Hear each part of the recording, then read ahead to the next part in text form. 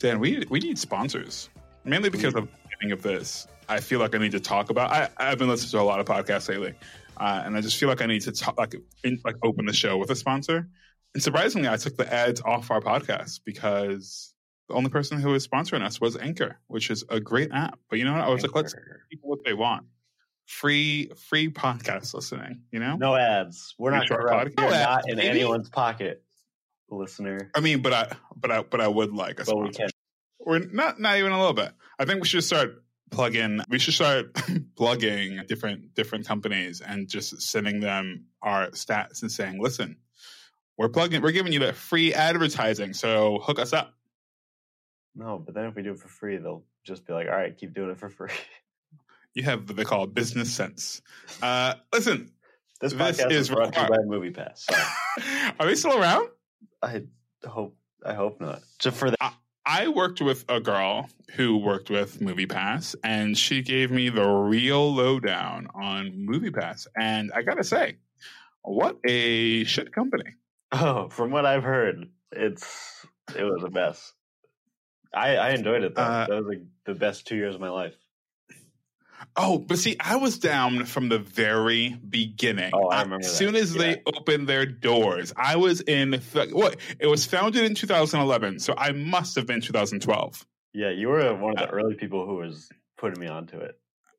I was like, you got to go see that movie, baby. Like, let's go. All we have to do is be within 2 steps of it, and I can get a movie ticket. It really ruined me. When it closed, I was still used to seeing 5 movies a week. So I would just, out of my pocket, watch 5 movies a week, and I was like, "All right, I can't." Yeah, not in New York, baby. You can't sit around with $17 movie tickets. Oh no, matinees are not the same in New York. I should sue them like an ex-lover. I got accustomed to a certain lifestyle. Exactly, and they took it out from underneath me. They owe you now. I jumped ship. I jumped ship a little bit early. I said MoviePass isn't working for me. I like the idea of I live 2 blocks. I lived maybe 10 minutes away from AMC, and all of the theaters around me were AMC theaters. That I don't know, like the AMC pass when it came out just worked for me. I was able to book my ticket earlier in advance and blah blah. And I was still able to collect points that meant that I got like free concessions and stuff like that. So I was a really happy camper. And like I was very much like you, of seeing movies like every day if I could. Yeah. But I was like, you know what? If I gotta cut back, if I gotta go see 3 movies a week, fine. And I can see them in IMAX, okay. And I can, whatever. See, I'm more of a nomad with my movie watching experience. Yeah. You don't want to be locked down, do you? I like my options open. Listen, I'm stopping this. We're going to start the show. This is required watching. We need to talk about movies more, man. I really, truly miss the movies. Guys, if you are in a place where you can see a movie, please be safe, wear a mask, etc. This won't be ending anytime soon. So, yeah. We're required watching, where we watch the essential films from lists of cinematic influencers and look at them through the lens of learning about filmmaking and how to move forward. This is me, Trey Epps. And today, on a very special episode, we'll be talking about the 1990 Nicolas Cage star, Wild at Heart. I say Nicolas Cage star. No, it's a two-hander. Nicolas Cage and Laura Dern star in this David Lynch film, Wild at Heart, which is about young lovers Sailor and Lula who run away from a variety of weirdos that Lula's mom has hired to kill Sailor. Now, Dan, you picked this film. Talk to me, buddy. All right, let me admit something right off the bat. I may have been thinking about a different Nicolas Cage movie when I picked this. I think I was thinking of Leaving Las Vegas, a movie that Nicolas Cage won an Academy Award for. Sure. The description, it sounds similar. On the Run. Very different movie. I watched the trailer for Leaving Las Vegas. A lot of movies, okay? It's hard to keep track. Some of them overlap in terms of content. Wild at Heart, it is what it is. This is the other movie I was saying is based on a work of fiction, a novel by the name of Wild at Heart that was unfinished when they made this movie.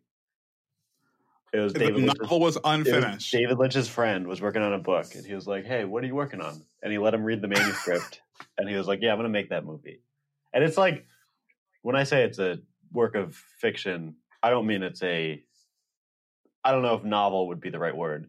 I think more of a pulp novel, a pulp book. Sure. But here's the thing. Dan. Because you and I talked about movies. We have conversations about our list often, not all the time, but like once or twice a week, like once or twice, every couple of weeks it comes up.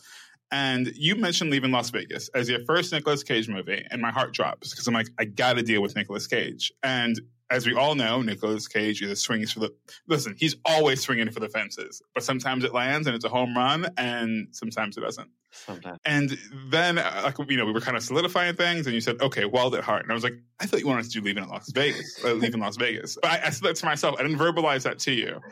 But then I looked up Wild at Heart, and it won like a Palme d'Or at Cannes. Right. It won like Independent Spirit Awards. So I was like, I guess he switched out one Nicolas Cage hit for another Nicolas Cage hit. And I was like, let's do this. Yeah, this is definitely one of the wild Nicolas Cage roles. Unhinged, like crazy wild Nicolas Cage roles, which could be bad or could be good. Does all of his own singing, which is a great little fact that I picked up. The wildest thing about this movie, there are several wild things. Like Wild at Heart is a misnomer for sure. Let's talk about William Dafoe for a second. I'm not even talking about Lloyd Dafoe does what I can only call a fantastic job in this movie. I'm not saying what his character does is at all good. Right. I'm going to say this up front. This is not a great movie. And I know a lot of people love this movie. It's got so many awards. People love this film. For me, not a great movie. But William, and I'll say this for everyone else actually, everyone puts so much heart into this film. Oh, yeah. Oh, my gosh. Oh, my God. All the performances are so good that you're like, okay, I guess it's because of the movie itself then, not because of their performances or anything that anyone did or didn't. I mean, these are top actors. Even though this was 1990, damn, is that 30 years ago? How old are we, dude? Again, Nicolas Cage, Laura Dern, William Dafoe, Crispin Glover's in this. Our boy Harry Dean Stanton. Our guy. Isabella Rossellini. This movie goes so hard for who's in this film. I don't know how this movie came to be. If you're telling me this came based on an unfinished novel, I guess I get it. It starts to make sense. But we're talking about Dune. I have to make sure I actually release these in the right order. But we're talking about Dune and how, just Lynch is known for being a wild filmmaker. There's a lot of weird characters and storylines, et cetera, et cetera. And boy, does it get weird. It feels like a soap opera the entire time. But you know what? You say that. I was going to say it feels like a play. It feels like if this were on the stage, it makes perfect sense.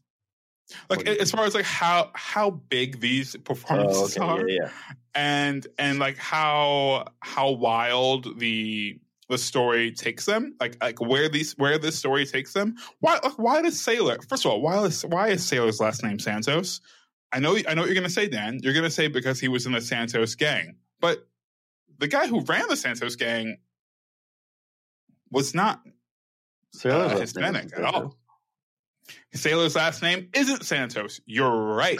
Which brings me to my other point. Why are they calling him Sailor Santos? Which they did in the beginning of the film. And I was like, what? I was like, where did that come from? It is not his last name. We know this. It's Ripley, which was never. Has it ever been said? I don't know. I don't think so. The only reason I know is because I'm looking at the cast right now. I only say this because it kind of blew my mind, and I was like, wait, is this supposed to be for some Hispanic dude? And here comes Nicolas Cage sailing in, no pun intended. Because I would love, whatever. I was gonna say something about Keanu Reeves because he's part Asian, isn't he? I almost said, isn't Nicolas Cage Hispanic? But I don't think so. I don't think that's the case at all. That's just how good of an actor he is. Yeah, exactly. He's that good.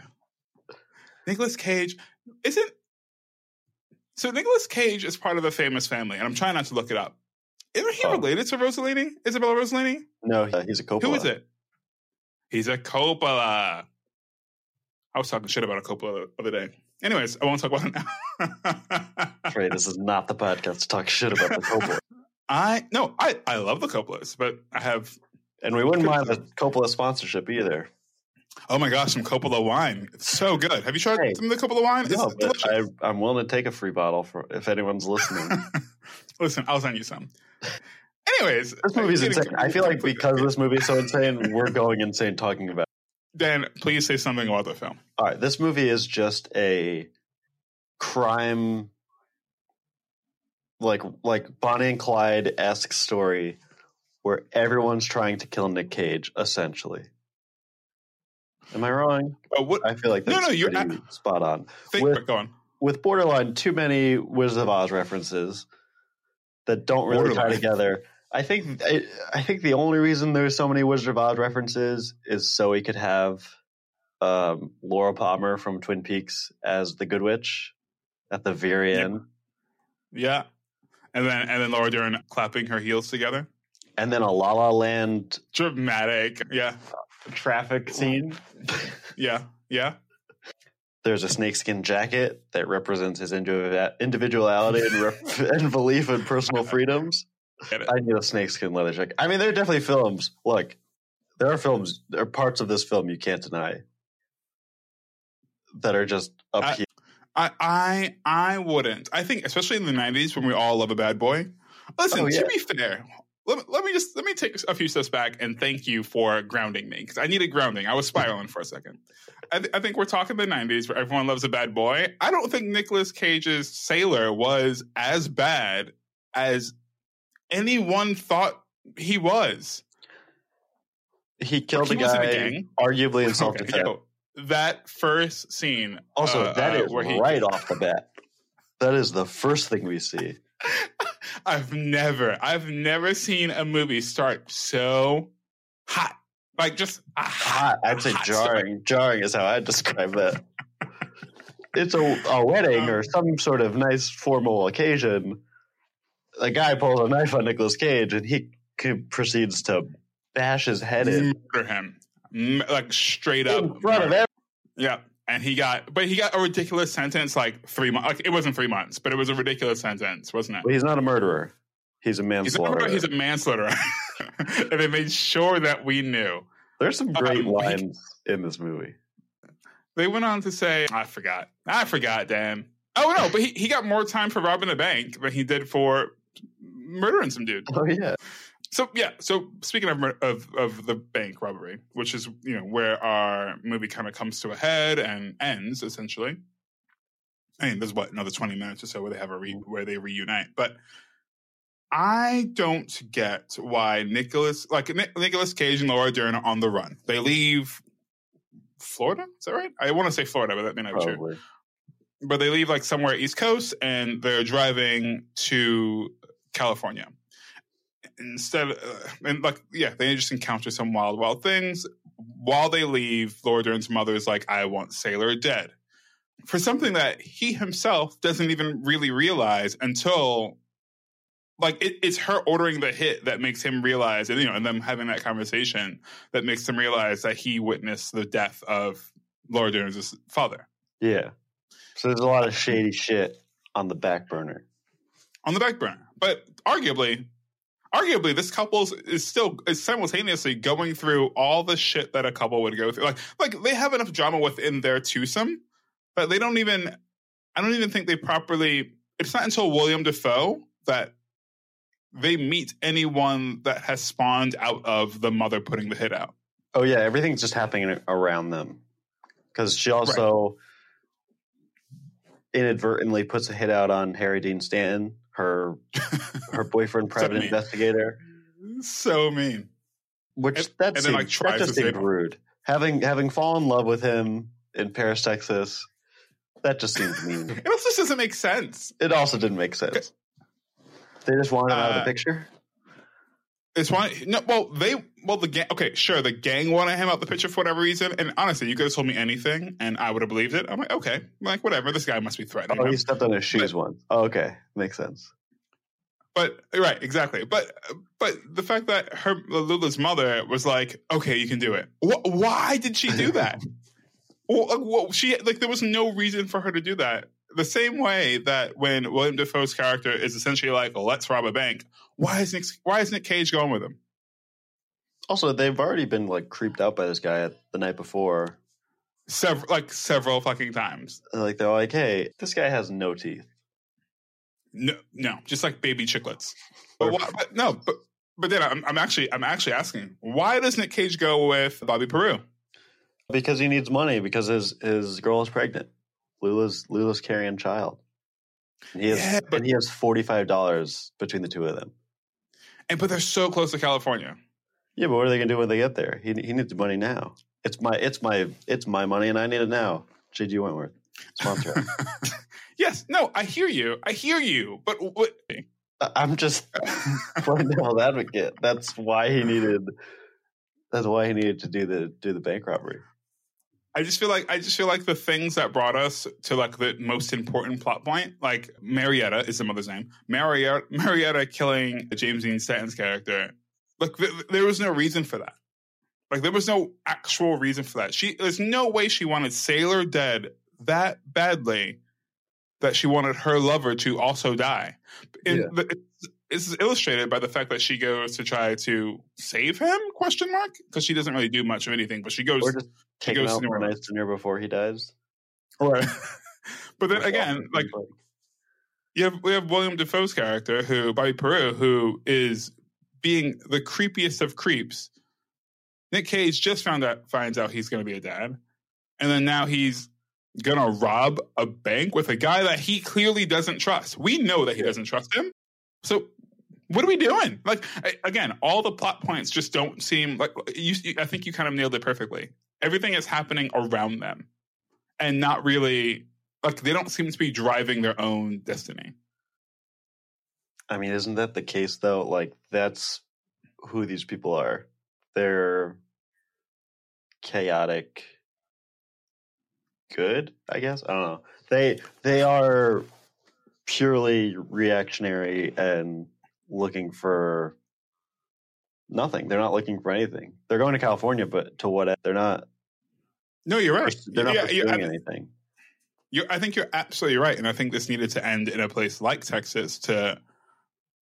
We think of Texas as being like desolate and all that. So, like, I think we ended up in California, then we're suddenly in like the city. One could say they're wild at heart. I don't like this at all. Movies go, and I said this with Dune, and I really meant it with Dune. There was some weird David Lynch stuff in this movie, like truly. Oh, so weird. Like so things that you watch and you're like, wait, what? Like Dune, there was weird stuff, but that was just more like weird sci-fi stuff. Yeah. This was like, why is our guy doing a magic trick in the background of this scene? Or like, I don't know, why are people doing things they're doing? Like, why every time they have sex is there just a different colored hue?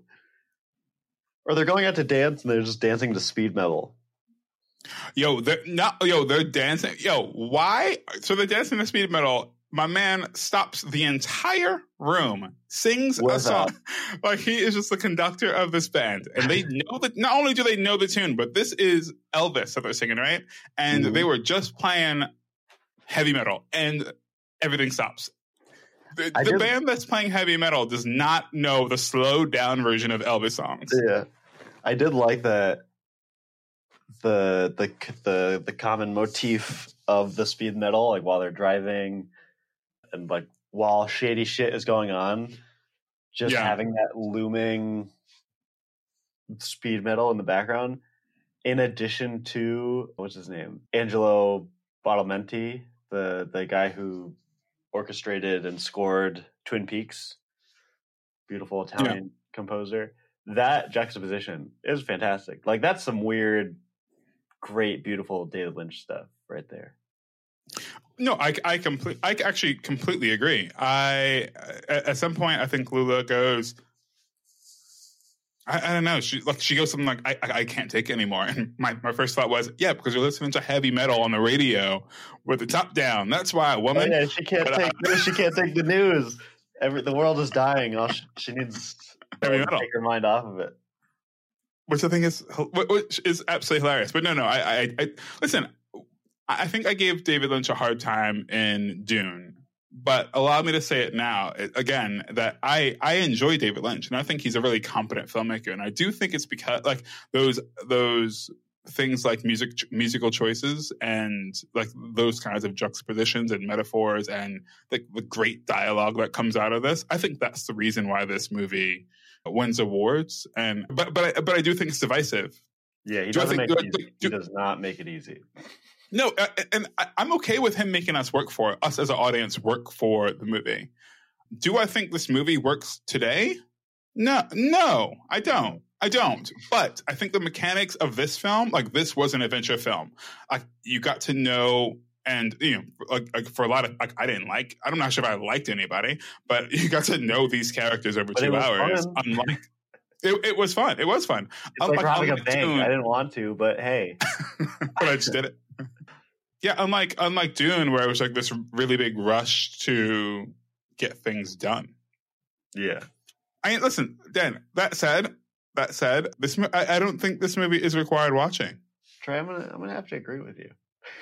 I think there are, despite the fact that Laura Dern went topless for I think the first and only time in her career, like it's a thing that she like did this, and. Nick Cage is absolutely crazy. I think there are other and better Laura Dern films. I think there are other and better Nick Cage films. There are crazier Nick Cage films that actually are definitely crazier. work more coherently with the rest of the movie. There are crazier Willem Dafoe performances. Although this one was up there. Hey, there's that movie. Like he has this like, is it a TV show that he has coming out with Amazon? He has something like coming out this month. No, I don't know. Hold on. I will say it's not even the weirdest David Lynch movie. There are weird. I don't think this is required watching, but I will say, if I can throw it out there, Mulholland Drive is 100% required watching. As a David Lynch weirdo, what movie? Yeah. I mean, this movie was fun. I think we should do like a month of movies that have street names in them. We should do like Mulholland Drive, Sunset Boulevard, Street Could Talk. Yeah, it's really funny. He has a movie coming out. Nick Cage has a movie coming out called Jiu-Jitsu, which, if you can imagine. Someone said it's like Predator with martial arts. Hell, I don't know if you've seen some recent Nick Cage hits, but there's one I saw 2 years ago, I guess. Last year, maybe, called Mandy. Are you familiar with this? I didn't see Mandy. I wanted to see Mandy, yeah. Mandy, essentially, is let me see if I can describe this succinctly. It is a acid-fueled prog rock music video. That sounds right. With a lot of neon. Right. It is such a trippy movie. And apparently there's another movie that came out called The Color Into Space, I believe. Okay. I haven't seen Color Out of Space, which came out like the following year and looks more or less like the same movie. Just some weird, twisted, kind of horror, trippy. I don't even know. I feel like I'm losing my mind just trying to describe it. Yeah, I know. So please stop. Don't do that. Listen, let's end this on, I would say a fun note, but I really don't have a good one to end on. So let's just do this. Thank you for listening. And listen, if you want to catch us on social media, we are at Required Watch on Instagram and Twitter. If you want to catch us online, that is requiredwatching.com. If you want to catch my man Dan, where you at, Dan? I am at Danny Taverner on everything. Shit. And I am at Trey Epps on everything. And I've said this for Dune, and I'll say it again. We have some really good stuff coming up, and maybe I'll just save it for the new year. Maybe we'll start the new year with a bang. Happy New Year, everyone. You know what? Happy fucking New Year, guys.